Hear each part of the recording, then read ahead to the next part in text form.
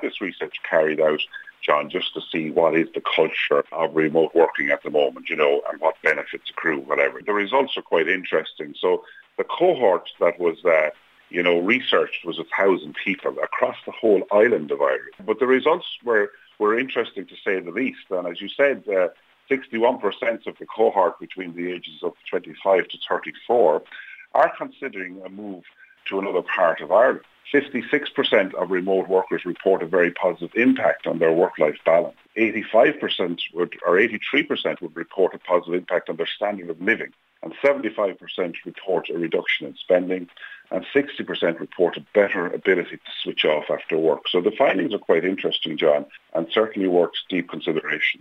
They're very interesting findings indeed, and in many ways fly in the face of some of the claims that were made by companies and employers in the past that perhaps there wasn't a great future for remote working. Your findings here quite the contrary to those claims. Quite the contrary, and they're saying, John, 85% reported improved productivity.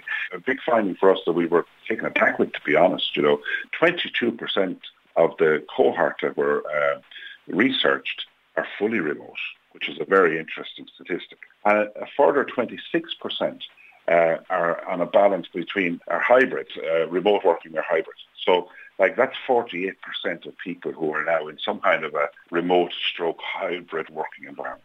All you have to do is maybe look at the scarcity of local properties now. As soon as they come on the market right across the northwest, they are being snapped up immediately.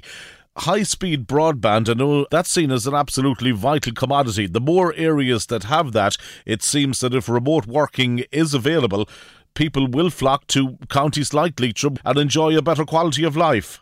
Well, that's it in a nutshell. Look, John, we've seen a huge increase in the population in Leitrim itself. We had an increase of almost 10% in the last census. So this highlights the move that's actually taken place.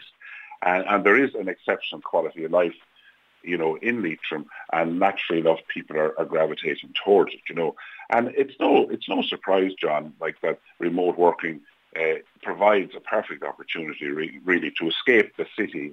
Work from a calmer setting without the hustle of the city and the long commute and the city congestion. So there's certainly many advantages to remote working, and I think the research shows that there's a benefit to remote working for employees in Ireland, with improvements to both mental and financial well-being. So for employers now that are looking maybe to headhunt or recruit personnel, it shows the importance that they have to really place on making sure there's a degree of flexibility there. Well, John, undoubtedly COVID changes everything. We all had to go remote, as you were aware at the time. It wasn't of our making, it was just a necessity. So we went remote, but I think what the employees are saying is that we're very productive at this, and this will be a part of work going forward. So the change in face of work has changed dramatically on foot of the COVID experience, and I don't think it'll ever revert to what we knew work was of the past.